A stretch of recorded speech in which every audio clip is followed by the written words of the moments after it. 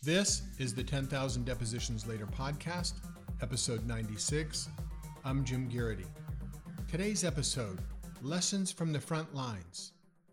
If you're hit with an early summary judgment motion before you've taken all of your depositions, then do this immediately. Hey everybody, I hope you're staying busy, avoiding random viruses, and doing exceptionally well in your depositions. This is a Lessons from the Front Lines episode. As you know, these kinds of episodes shine a spotlight on a brand new decision from around the country that specifically deals with a deposition-related issue. Because these episodes in particular involve cases that are still pending in the court system, you should keep that in mind. The rulings that we discuss may be modified, withdrawn, appealed, or otherwise subject to change. Today, we're going to look at a deposition-related decision that revolves around a rule of procedure in federal court and in most state courts that allows you, when you are caught off guard by a prematurely filed summary judgment motion, to ask the court to hold off on a ruling until you've finished all of your depositions.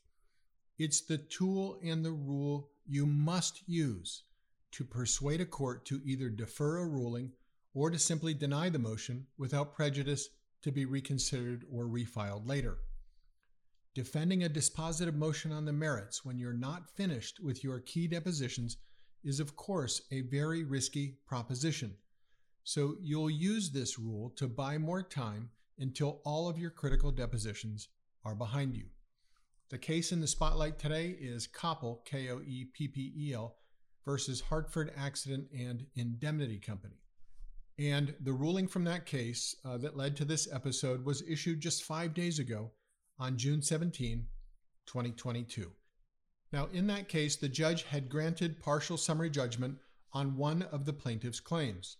In papers asking the court to reconsider that ruling, the plaintiff asked the judge to take into account the fact that important depositions had not yet been taken at the time of the ruling.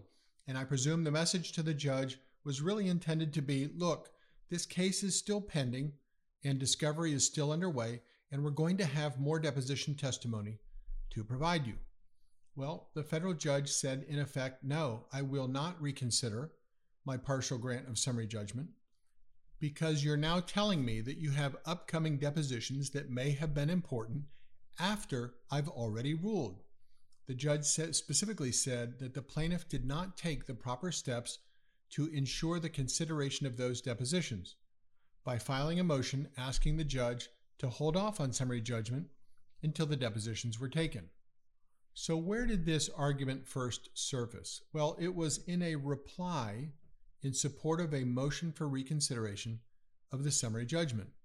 And the reply argued the following, quote, in order to prevent a manifest injustice, in addition to the submission of a satisfactory proof of loss, this honorable court should also consider that Mr. Koeppel's treating physician's depositions and a scheduled discovery conference are all scheduled in the upcoming months of June, July, and August of 2022, while the trial of this case isn't scheduled until November 7, 2022, end quote. Now that filing, the reply, coming after summary judgment had already been granted, still did not make any reference to Federal Rule of Civil Procedure 56D, which is the rule that allows you to ask a judge to hold off until you finish your depositions. So the judge says the plaintiff here never asked the court to continue, deny, or defer defendant's partial summary judgment motion until discovery was completed. So the court concluded its order in part by saying that because the plaintiff did not take the proper steps to ensure consideration of the depositions, the court would not consider them on the plaintiff's motion for reconsideration. So let's talk about the rule and what the cases tell us about how to effectively use this provision to give you more time to complete depositions in the face of an unexpected summary judgment motion. Most states have the same or similar rule, and you'll typically find this provision embedded somewhere in the main summary judgment rule. So it's an excellent tool, but you've got to act quickly, and you've also got to know what you need to say in the motion to delay consideration of the summary judgment motion. There are very definitely right and wrong ways to draft a 56D motion or its state equivalent. By the way, I think we've got 18 cases in the show notes for this episode. So if you face this issue, go right to our show notes and work through those cases. They're an outstanding resource, and they include decisions from around the country and include cases from a number of federal appellate courts. Further into this episode, I'll also tell you about one of the cases where you can find a truly world-class example of a winning 56D motion. Also, I should mention again, and you've heard me say this before, not all sites that host podcasts will display the entire show notes for a given episode, especially if the notes are a bit longer like they are for this one. So if you don't see 18 cases in the show notes, wherever you're looking at them, click through to the podcast homepage for this show, and you'll see everything you need there. All right, let's jump right in. The legal standard that you're going to consider is in Federal Rule of Civil Procedure 56D. And as I've said, most state rules of procedure contain either identical or nearly identical language, so it really doesn't matter for our purposes today whether you are in state or federal court. Rule 56D is titled When Facts Are Unavailable to the Non-Movant. And it reads as follows: if a non-movant shows by affidavit or declaration that for specified reasons it cannot present facts essential to justify its opposition, the court may, 1, defer considering the motion or deny it. That's the summary judgment motion. Or 2, allow time to obtain affidavits or declarations or to take discovery.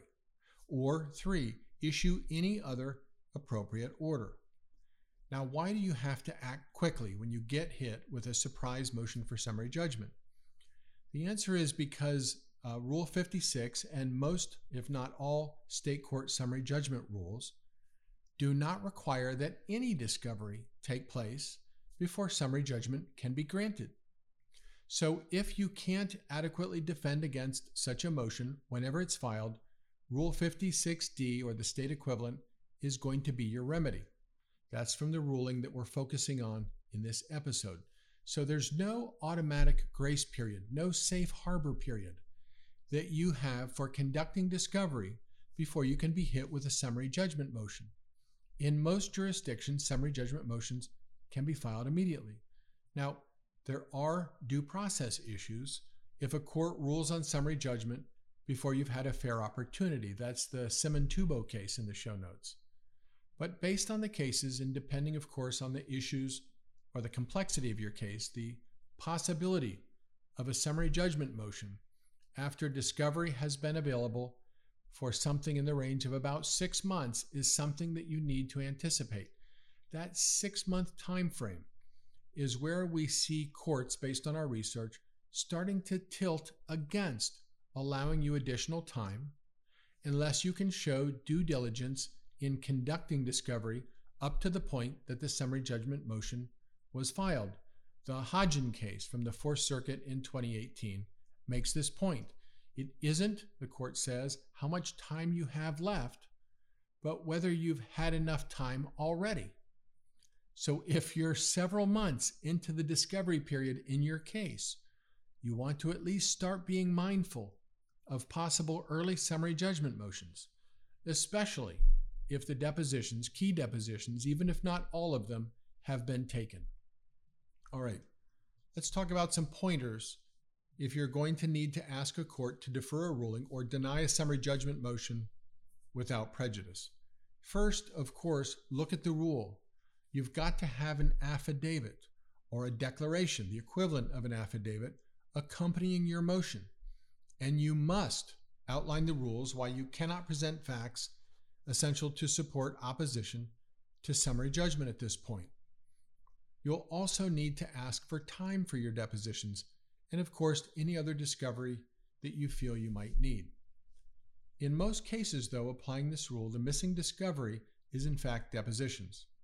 So once you receive a summary judgment motion, while substantial discovery remains, move very quickly to file your 56D motion.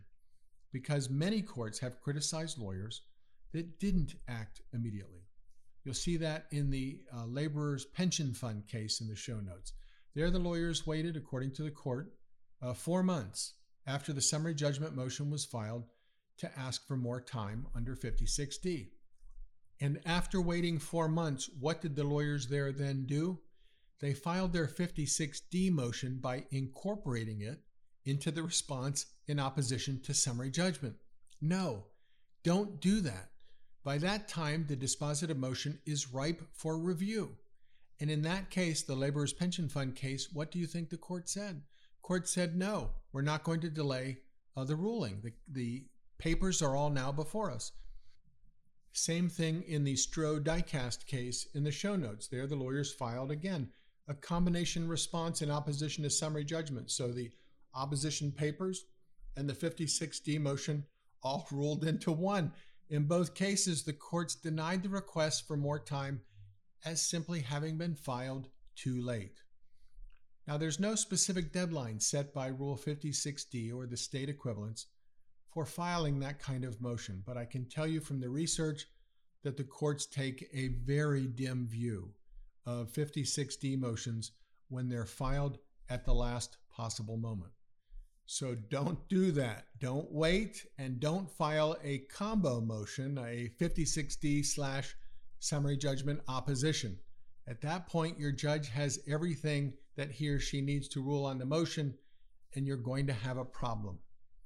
All right, when you make your Rule 56D application, it's good to think about it as a preview of what will be your opposition papers to summary judgment. You've got to show the judge in your motion, in your application, that you can make credible arguments. And you've got to lay out your discovery plan, what's coming, what you want, and what you say you need before the judge rules, so that the court can see that you have legitimate discovery you can point to with specificity that will help you defeat summary judgment. Now, here's what not to do. Don't argue. Don't just say there's a lot of time left in the discovery phase. You're going to get bit if you do that. There's nothing, again, in the summary judgment rule that says that these things can't be filed early. And the case law is clear that the fact that there's a lot of time left is not a basis to delay summary judgment. So it's not how much time you have left, it's what you've done with the time that you've had so far. So in your motion, you must precisely identify what you've done so far, what you now have in the way of information, what it tells us about your position, and what you need, how it will tip the balance in your favor if the court allows you more time to get the discovery you've identified. A generic statement that you intend to look for evidence to support your claims will get you into trouble. That's the Intervarsity Christian case in the show notes. So it can't just be based on your hope that you will find something. That's the laborer's pension fund case. You can't just say something generic like that you hope to assert fraud or misconduct, or that you hope to be able to show it. That's not a specific fact. So hopes or hunches about what might be out there that you don't have yet will not save you.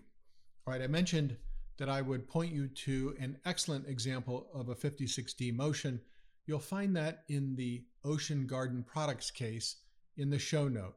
Outstanding motion drafted by the litigant there.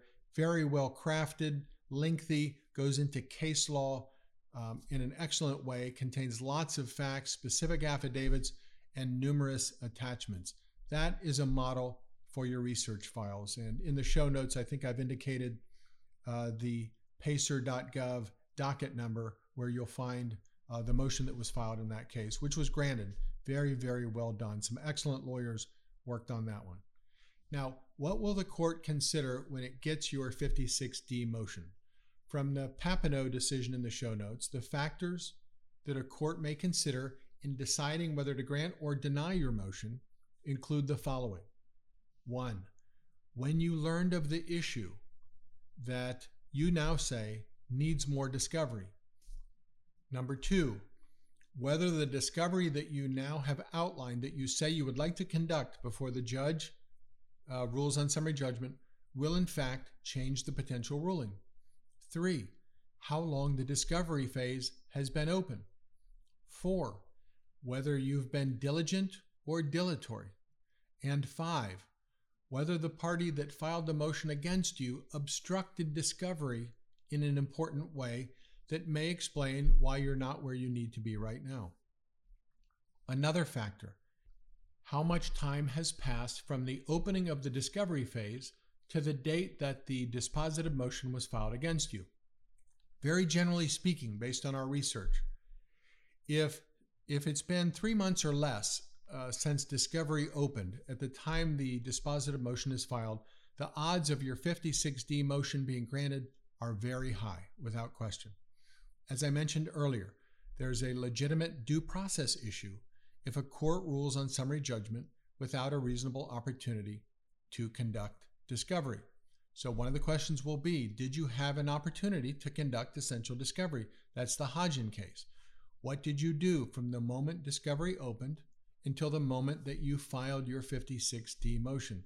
Have you conducted discovery? Did you make good use of the time? What remains to be done?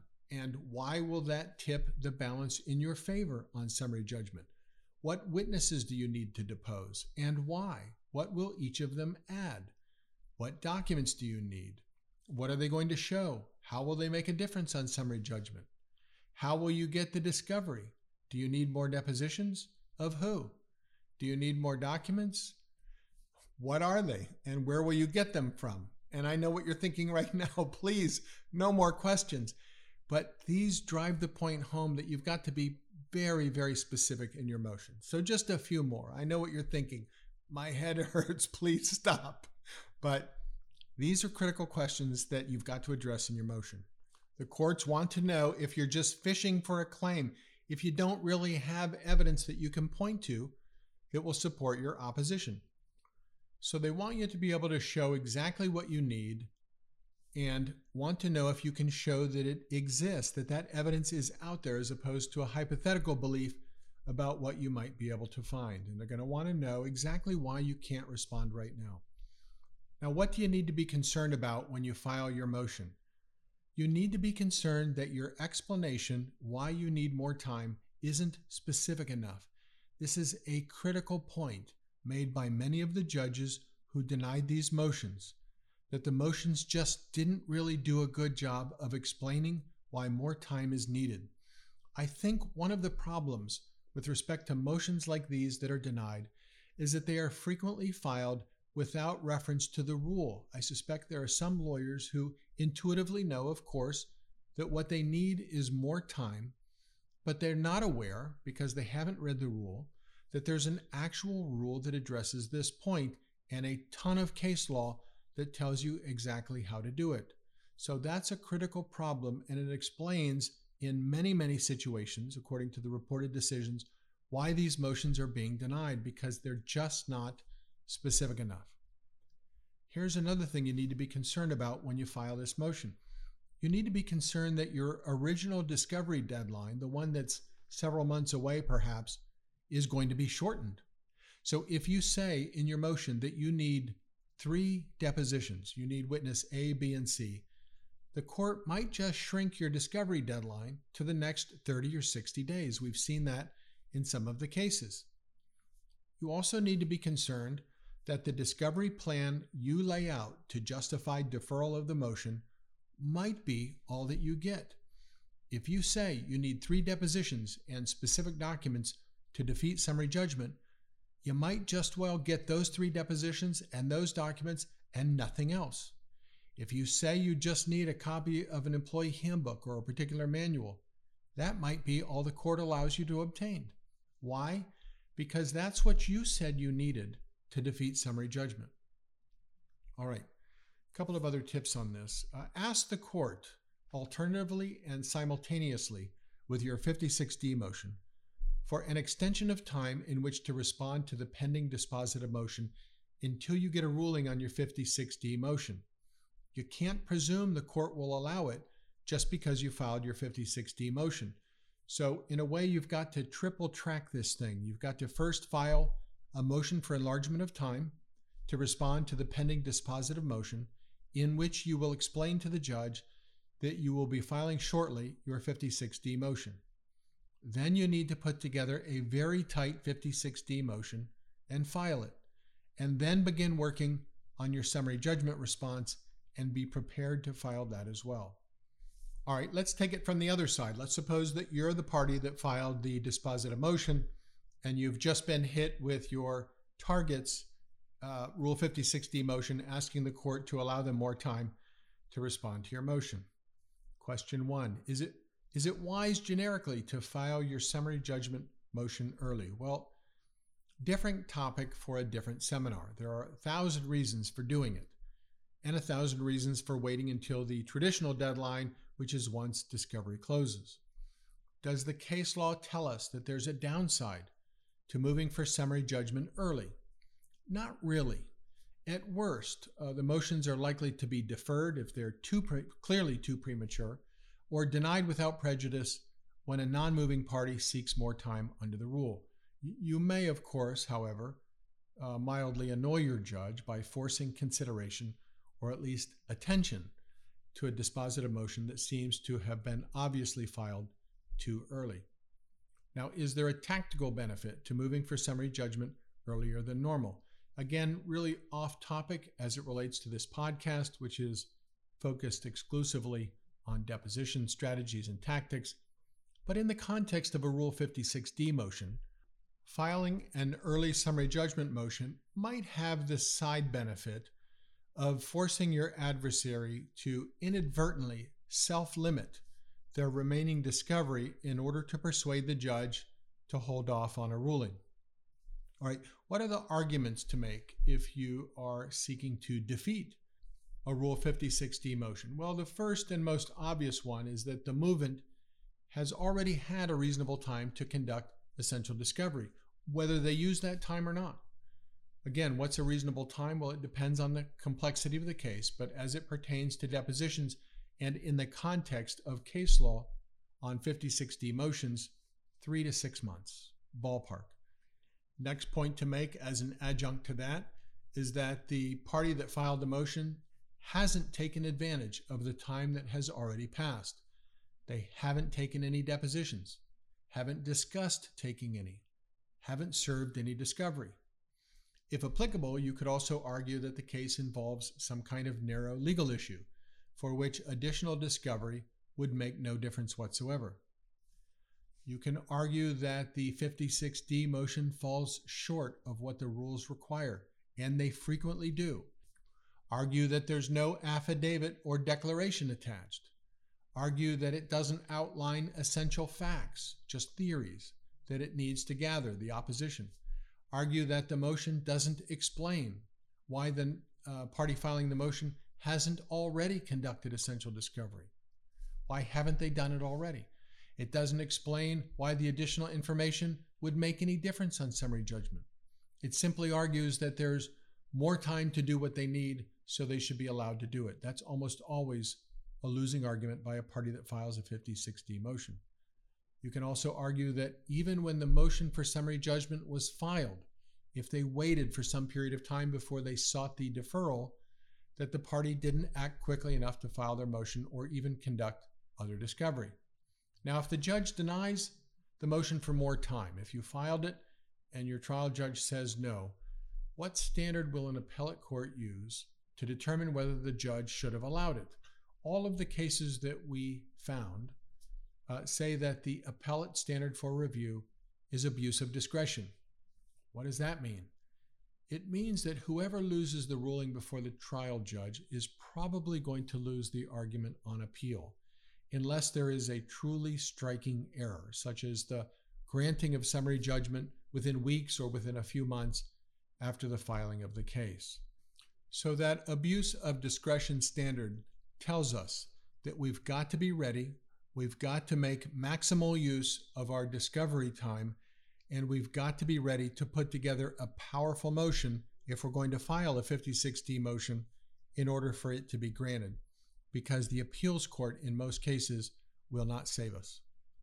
All right, here's one last observation that we thought we would share with you. We were trying to figure out how courts tend to rule on these motions. We wanted to know, are they typically granted, typically denied, 50-50? So we constructed a very tight search in a legal database looking solely at outcomes of 56D motions. And in the search, we found about 1,300 cases, 1,312 cases, where courts had granted or denied these motions. Of those, in 485 of them, the court granted the motion to delay consideration of summary judgment. But in 827 of them, the court denied the motion to delay consideration. So as a very crude gauge in our research, and we did try to come up with a great search phrase for this, but as a rough gauge, we found that courts denied motions to further delay the case almost twice as often as they allowed it. The moral of the story: map out your plan early and get things rolling quickly, and create a paper trail, if needed, of your efforts to make good use of your discovery phase throughout. All right? Fascinating topic, and we've laid out the battlefield for you and told you where the mines are planted to kind of help you safely make your way to where you need to go. That's it for today. As always, we very much appreciate your precious and very limited time, so we try to make these episodes as actionable as possible, always with the actual case citations and parentheticals in the show notes so that you can grab those and get your research underway. In return, you'll often hear me ask you to please leave a 5-star rating and a positive review, if you would, as a way of saying thank you back to the production staff. And I'd also encourage you in your review not only to tell us what you like about the podcast, but to also consider leaving your own tips, strategies, tactics, or insights about the topic that we've covered, because other listeners will also find those comments very helpful. And that's what this podcast is all about. Thank you again for your time, and we'll talk to you again soon.